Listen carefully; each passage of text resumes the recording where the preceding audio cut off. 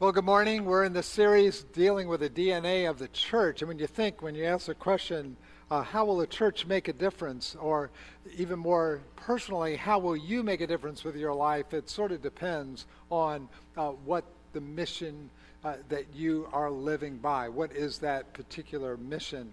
Mission isn't just a duty. It's not just a task.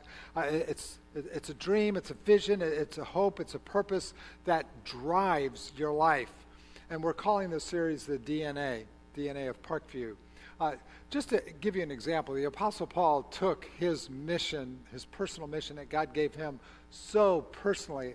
Actually, he said in Acts 20, life is worth nothing unless I do it for the work that God assigned to me by the Lord Jesus, the work of telling others about the good news, about God's mighty kindness and love.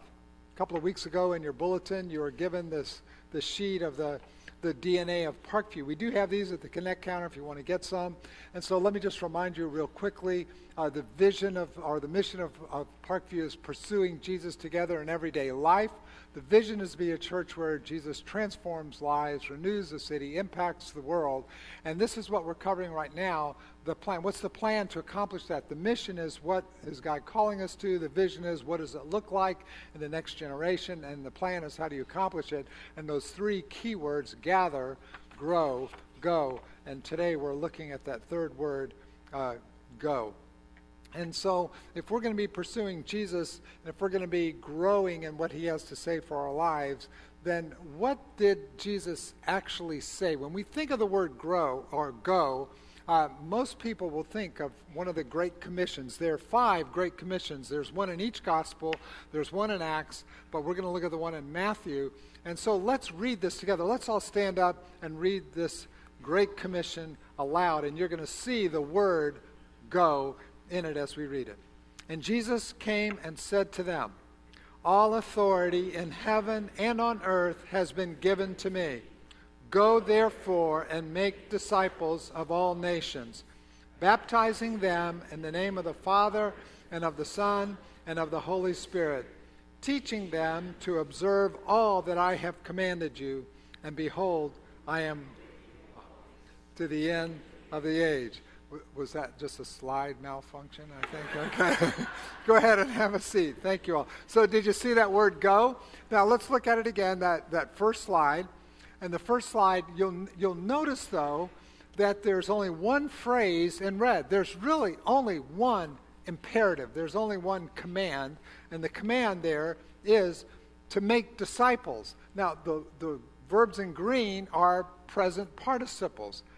Going, baptizing, teaching.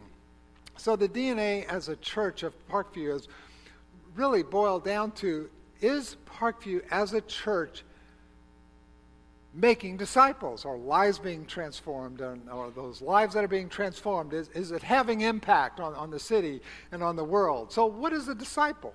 The root of disciple really just means one who follows one's teachings. It's not just referring to those who trust Christ and can expect someday to ultimately be in heaven. It's referring to those who make a decision to follow Christ and really bring heaven down to earth. That's so to impact the world around us. It makes an impact. So we're not satisfied with just being numbered someday in glory, but it's really being numbered in the nasty here and now. We want to make an impact. We want there to be in our lives the continuation of the incarnation of Jesus Christ. Jesus Christ, when you look in John chapter 1, we find that Jesus was the exegesis of the Father. In other words, Jesus explained the Father. When you look at Jesus, you see God. And for a disciple is an explanation, an exegesis of Jesus, of Jesus Christ. So the bottom line for the church then is that are we making disciples who are really incarnations of Jesus Christ? So are we people who are really making a difference? Are we going through life making a difference on our community and the lives of others and on our world? Jesus spoke about the kingdom of God a lot. And the kingdom of God really, when Jesus was referring to it, wasn't just meant to be a picture of streets of gold where believers walk down sipping iced tea and, admiring beautiful parks, and there's no gnats or rats or snakes or flies, things like that. But the kingdom of God in the mind of Jesus was a very powerful reality. It's real. It's down to earth. It's present. It's powerful. And disciples then, people who are making a difference, are those who really are invading this earth with the very love of God.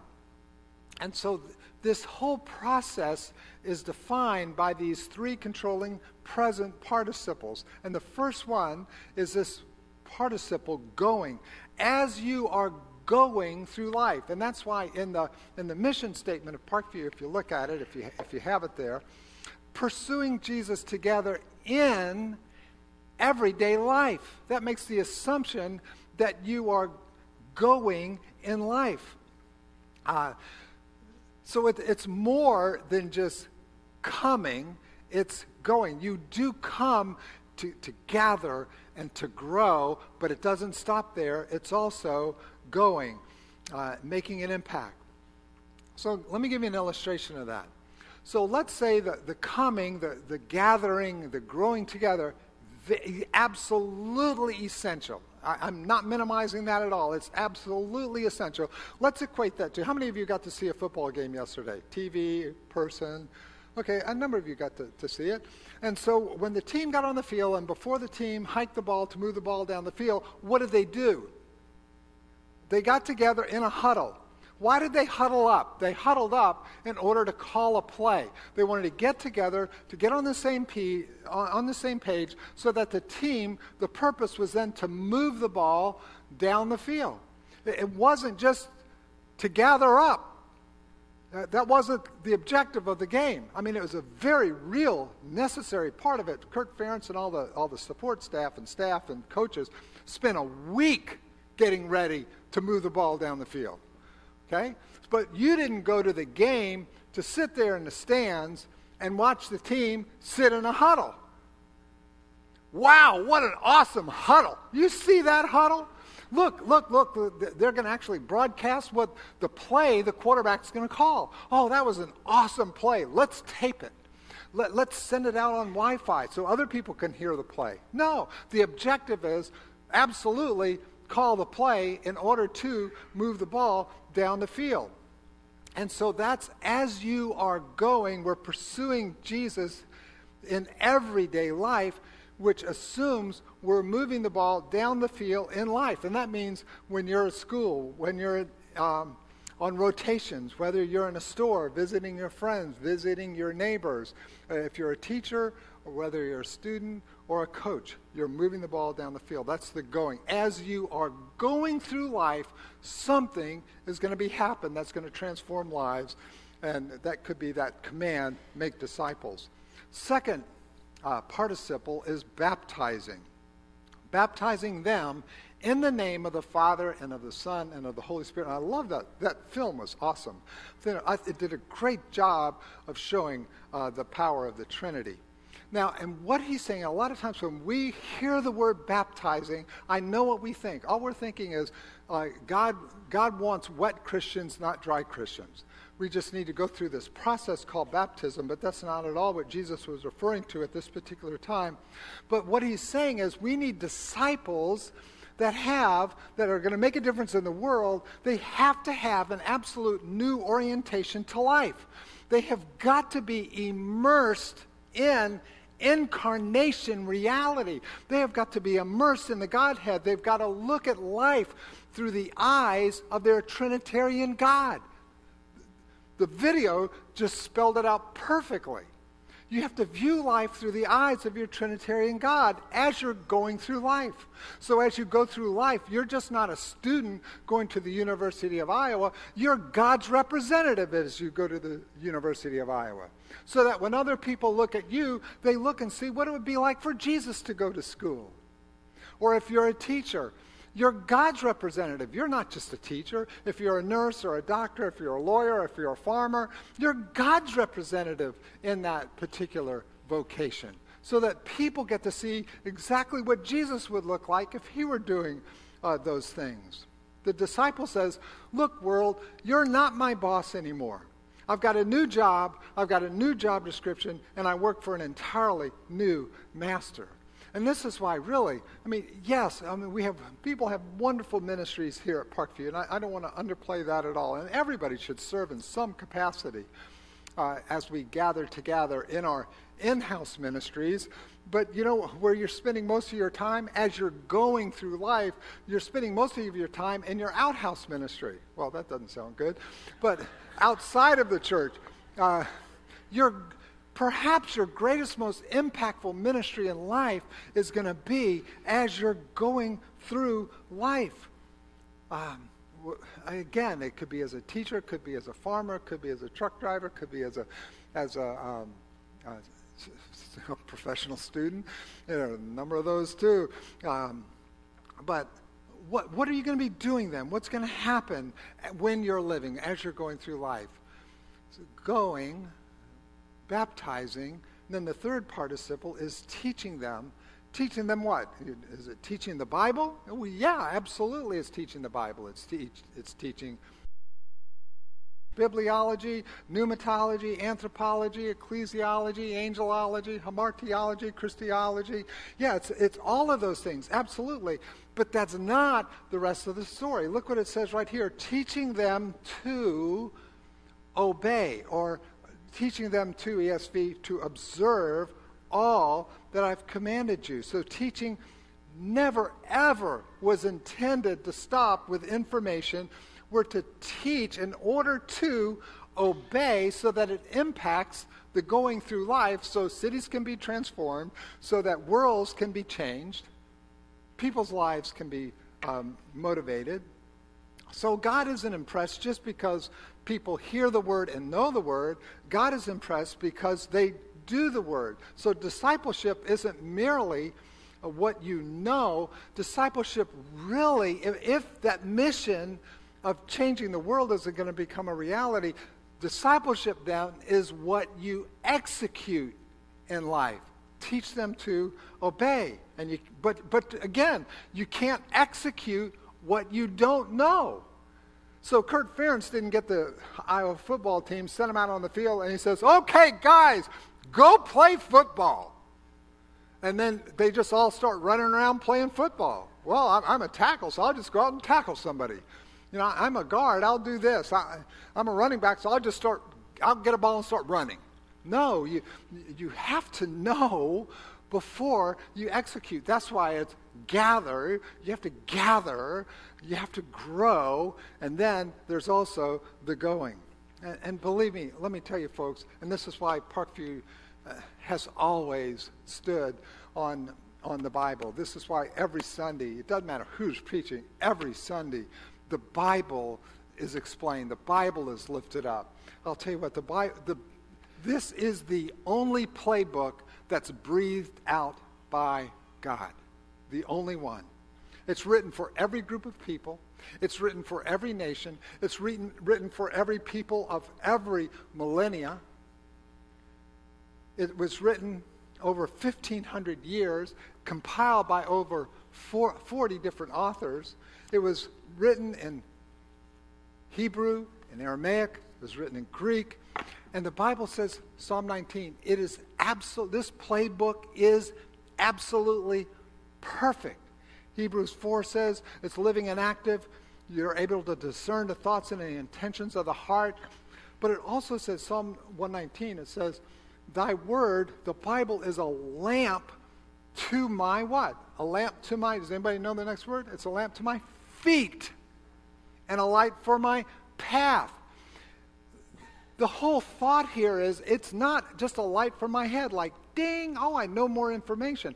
But it's actually a light so that I can be in the process of going through life. And that's why, you know, Parkview does a wonderful job of having so many opportunities to help you know the playbook so that you can be going. Some of you I know are new. You're new to the Christian faith. I was talking to a couple of people after the first service, and they're interested just in how do you know the Bible. So, for example, in 2 weeks, not next week, we're all together. What time? 10:30. That's right. You can come at 9 and help us set up. That'd be great.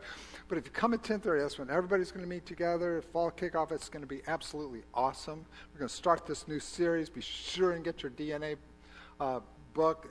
It's really well done. I read most of it last week. It's an awesome book. It's going to be an awesome series. But the week after that, we're going to start a series on the Old Testament. For some of you, you have no clue what half the playbook is all about. So it's designed for new people to give them an idea of what the Old Testament is. We're going to go through every single series, every single aspect of the Old Testament in 9 weeks. But it's not just the light bulb in the head. There are going to be things like, how do you read it? How do you study it? How do you harmonize it with life? How do you live it in society? How do you live out the Proverbs? How do you pray through the Psalms? So that's what it's designed for, and we have lots of opportunities like that. Folks, listen, the Bible, this playbook is the most amazing book in the world. It's absolutely unequaled in its influence. It's audacious in its claims, and it's unrivaled in its power. It can take a very hardened sinner and turn that hardened sinner into a very humble saint that's used for the glory of God. And that's our mission, and that's our vision, to be a church where Jesus transforms lives. Thankfully, that sounds like a lot. Thankfully, you get to the end and it says, "Behold, I'm with you always, even to the end of the age." I want us to look at one more participle. Actually, it's a nominative noun, but I'm going to turn it into a participle. But it is one of the 5 Great Commissions. There's one in each gospel. We're going to look at the first and the second. And the 5th one is in Acts 1:8. And I'm going to use the participle witnessing. "You will receive power when the Holy Spirit has come upon you, and you will be my witnesses in Jerusalem and in all Judea and Samaria and to the end of the earth." I want to borrow a slogan from the environmentalists. I think it fits really well with Acts 1:8, and it's this: think globally, but act locally. It's perfect for Acts 1:8. Think globally, Jerusalem, Judea, Samaria, ends of the earth, but act where we can act personally now as we go through life, act it locally. Well, what's a witness? A witness is just someone who shares from personal experience. You might have been a witness to an accident. You might have been a witness to a birth. Or like yesterday, Cheryl and I were a witness to a wedding. There's somebody who grew up here at Parkview, and they got married yesterday. It was awesome. We were witnesses to a wedding, and basically there's only one qualification to be a witness, and that's you were there when it happened. And you tell the story of what happened and how did it impact you. You observed it. Or like the guy who, he was an absolute brand. The story as a witness was, look, it's real simple. I once was blind, now I see. That was the only thing he knew at that particular moment. He was a witness. And it doesn't matter what your vocation is. You could be a physician, you could be a nurse or a student, carpenter, doesn't matter what it is. Our avocation is, as we're going through that vocation, our avocation is being a witness to what Jesus has done. Oh, what's the motive? The motive is because of God's love. Because we love God, God loves us, and our love for others. And we saw this verse earlier today, this morning, "For God so loved the world that he gave his only begotten Son. Whoever believes in him shouldn't perish but have eternal life." And we'll look at this one a little bit later in 2 Peter 3:9. He's patient toward us. He doesn't want anyone to perish, but all to come to repentance. In other words, everybody matters to God. God loves us, we love God, and we love others. And that's why Paul said in 2 Corinthians 5, "For Christ's love compels us, because we're convinced that one died for all, therefore all died." Folks, listen, I know you've heard it in one way or another, but people really don't care how much you know until they know how much you really care. You could have come up with a cure for cancer. And I'll tell you what, though, if you keep that a secret, that's a crime. And you could be very well off and have an awful lot of food in your house, but if your next door neighbor is starving to death and you let him starve to death, that's a crime. So the mission then is to bring people into God's family. The motive is love. If that's true, then what's the message? There's got to be a message. And again, I love the video. That was a wonderful way to put the message. When you get into the Parkview DNA book, when you get into week 4, study chapter 1, it's a wonderful, easy way to look at the story. My problem, Act 1, Act 2, Act 3. My problem, God's solution, what's the result? So here's another way. I've got it there in your notes. What's the good news? And I actually started with Act 3, the result. The result is fulfillment. And Jesus says, what is it people need? I've come that you might have life, that you might have life the way life was intended to be, that you might have life to its absolute fullest. Well, in that case, then what's the problem? The problem is, you're going to get to it in here, the problem is we're stuck. We're in bondage. We're not free. Or here, you'd say fulfillment and then freedom. And so we need somebody to set us free. And John 8 says, so if the Son sets you free, that's the only way you're going to be free. Because you'll see it in here. I mean, we're stuck in ourselves. And we think we're the solution, and we're not the solution. We get stuck and we get trapped, and we get trapped in ourselves. We get trapped in relationships. We get trapped in our guilt in the past. We get trapped in resentment or bitterness or boredom. We get trapped in the expectations of others. We get trapped thinking the only thing that's going to make me happy is living in the right place or having the right job. And it's just not true. And the only thing that can break you free from that is Jesus. And how's he going to do that? Forgiveness. Romans 6:23. For the wages of sin is death, but the gift of God is eternal life in Christ Jesus our Lord.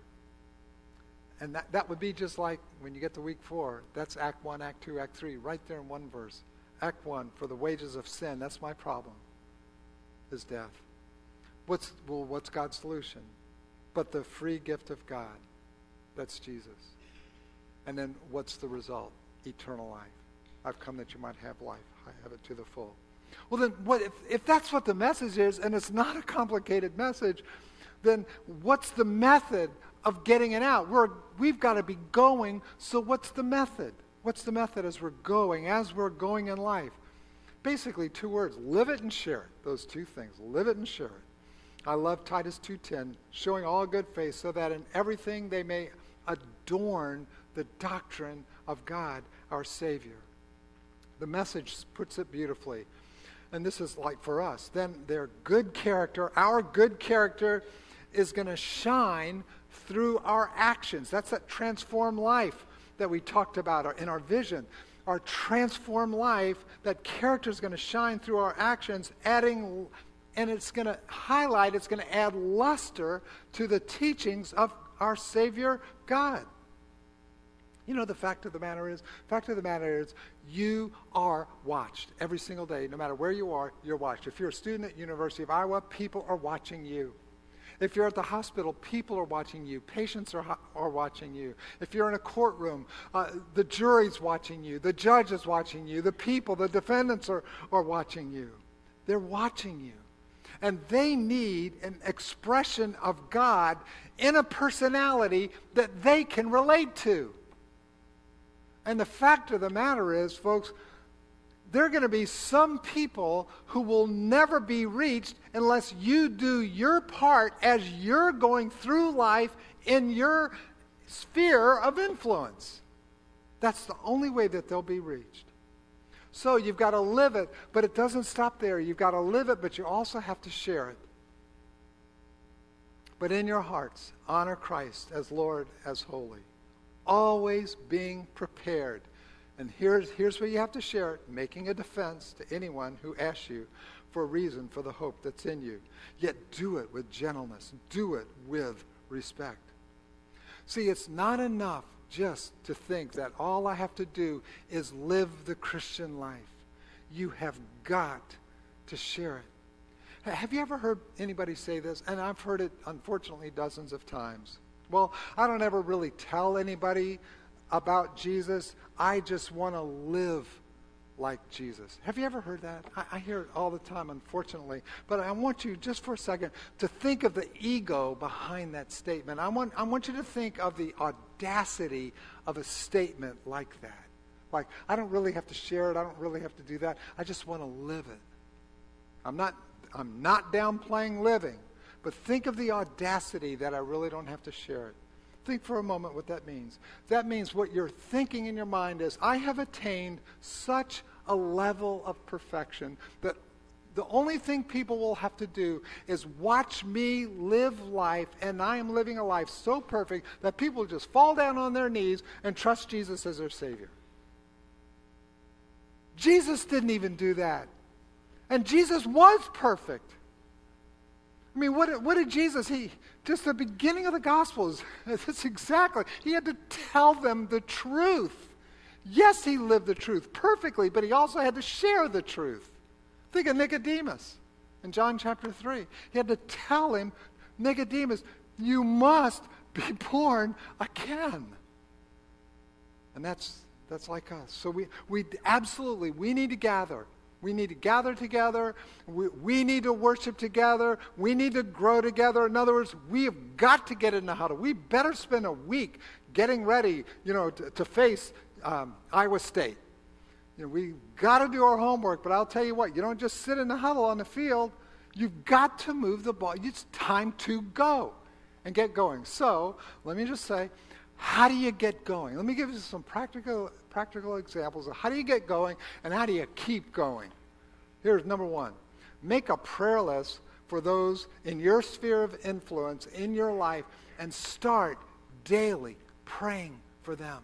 Pray that God will open up a door. They're watching your life. Pray that God would open up a door, give you an opportunity to share be a witness, share the good news of the gospel in your sphere of influence. Secondly, build a bridge of listening and loving and caring for the people in your lives around you. It could be through the context of a community group, which is an awesome way because we're remember, in our mission, pursuing Jesus together in everyday life. So it could be in the context of a community group, could be the context of your family. Build a bridge by listening and caring and loving. I'll never forget, there was a foreign exchange student from China who was getting ready to be baptized, and shares years and years ago. I don't remember his name, probably couldn't pronounce it anyway, but I do remember what he shared when he was asked to give his testimony. He said this. He said, that man, I don't remember who that was either. He said, but that man so cared for me. He built a bridge between my heart and his heart, and Jesus walked across it. I think what a beautiful picture. That man cared for me.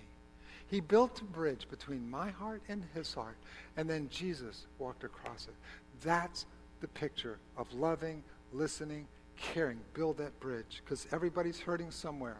That's why it says of Jesus in Matthew 9, when Jesus saw the crowds, that should be us, we're looking at the crowds as we're going through life, he had compassion for them because they were harassed, helpless, like sheep without a shepherd. And he said to his disciples, the harvest is plentiful, but the laborers are few. Therefore, pray earnestly to the Lord of the harvest to send out laborers into his harvest. Folks, listen, you'll never be moved out there until you're moved in here, until the heart is moved. And Jesus makes this promise right here in Matthew 9. He's saying, if you're moved in here and you start caring and have compassion and love and listening to the people around you, he says at that point, we will never lack for labor. There will never be a labor shortage. if people, as they're going through life, love and care and listen like that. Number three, third easy application, just invite them to a worship service. Invite them to your community group. Next week, perfect opportunity. Invite them to come. We're even providing lunch after. Invite them to a worship service. I can't even imagine a better time to start inviting somebody than the traits of a disciple coming up. It'd be an awesome time to do it. Invite them and sit down with them with your little lunch. I guess we're getting a box or something. Sit down with them and just talk. Be open. Be human. Take your mask off. I love the old Mercedes commercials. A number of years ago, they were advertising some new safety features, but the punchline of the safety features of Mercedes was this: some things in life are just too important not to share. And that's so true. They're just the life that Jesus can give to people. It's just news that's too important not to share. So build that bridge of love. Invite them, sit down, and just be a witness. I once was blind, now I see. It can be that simple. Fourthly, expect God to use you. Expect God to use you. Without faith, the Bible says, it's impossible to please God. Lord knows there are way too many things in life that we have zero control over. You can't control your own personal DNA. In other words, you can't choose your parents. That's done. You can't choose your background or where you were born. You can't choose that. You can't choose your abilities. You can't choose the receptivity that other people have for you, that you're ministering to. But there are some things you can control. You can control how much do you really believe God. You can control that. That's your choice. Are you willing to believe God for that opportunity? So trust God for that. That's your choice.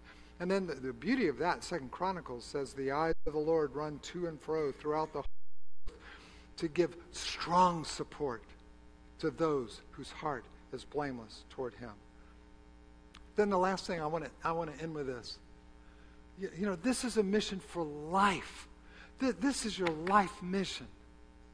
So don't ever give up. Don't ever give up. When I think of the great people that I know, great Christians in my life, great people are just ordinary people who refuse to quit. They refuse to give up. That's what a great person is. They have an extraordinary amount of determination. They don't have an extraordinary amount of ability. They have an extraordinary amount of determination. They're the oaks of the Christian life. An oak tree is just a little nut that refuses to give up its ground. I love this quote. I don't even know who it's from. It's someone who once said, you don't determine a man's greatness by his talent, by his education, by his wealth, by his charisma, but you determine a man's greatness by what it takes to discourage him. What does it take to cause that person to quit? That's why Paul said in Galatians 6:9, and let us not grow weary. Don't grow weary of doing good. For in due season, in other words, it's not going to be instantaneous. It's going to take time, could take years. In due season, we're going to reap. If we do not give up. Proverbs 24 says, the righteous, even the righteous are going to fall 7 times. But they'll rise again. The wicked are going to fall. They're going to stumble in times of calamity. But the righteous are the ones. Even they're going to 7 times mean the perfect number. In other words, we're going to constantly be falling, right? Even righteous people, you're constantly going to fail, constantly blow it, but the righteous will get up. They're not going to give up. They don't stay down. I started with an example of Paul, looking at his mission for life. He's just saying, look, life isn't even worth anything if I don't use it for the work assigned for me. Was David a righteous man who fell over and over and over? Oh, man, yeah. Thank God this playbook is honest. It gives us the honest truth about David, how many times he blew it. And yet, you know what it says of David in Acts chapter 13? I love this. For David, after he had served the purpose of God in his own generation, I love that too, because every generation's a little different. It's going to look different in every generation. But David, after he served the purpose of God in his own generation, fell asleep and was laid with his fathers. Isn't that great? That's my prayer for absolutely every single one of us. That's my aim here, is so that every single one of us will see what God has called us to as we're going through life to be the person God has called us to be, that we're faithful doing that, to serve the purpose of God uniquely in our own generation. You know, each generation isn't going to look the same. It's going to be different. My generation is vastly different from college generation today. But I'm going to be faithful to that purpose. He's called me in my generation. And then you know what? I'm ready to go home. I'm ready to go home. My prayer for you is that you will faithfully, steadfastly serve God's purpose in your generation. Well, I want to close with a prayer of commitment. But before I do, I want to remind you of a few things. These are critical things to remember. I've already tested you, so you already remember that next week's going to be different, 10:30. Please invite somebody to come with you. That's one of the applications. Invite somebody. That's simple. Pick up your book on the way out, the DNA book. It's awesome. So well written, so well done. It's going to be a blessing over these next number of weeks. We've had communion. Whenever we have communion, we don't pass an offering plate, but we do have some boxes in the back on your way out. If you need some prayer, there'll be people up front here to pray with you. We'd love to do that. And since we did have communion, you probably still have your little cups. Just, hey, stick them, grab them, and then there's some receptacles, the trash cans, and just drop them on the way out. So, but I do want to end with this. You know, I look out upon you guys, and I'll tell you what, I see so much incredible potential. I see, you know, young guys and gals from college, and older men and women who are so vibrant and so filled with life. And I'm excited. I'm excited that if God would just take this service, just think about it. And if while we are going through life, we're the disciples that God wants us to be, making a difference, pursuing Jesus together in everyday life, our lives being transformed so that our city's going to be renewed, so that our world will be changed. Man, how awesome. How awesome will that be? I mean, that will cause a revival.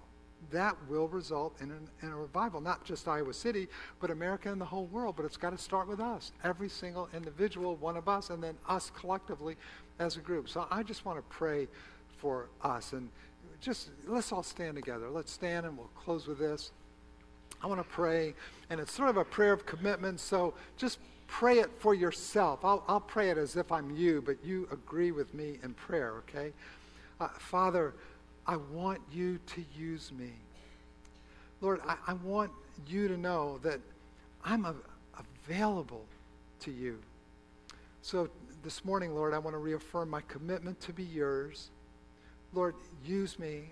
I want you to use me anytime, anywhere, any place.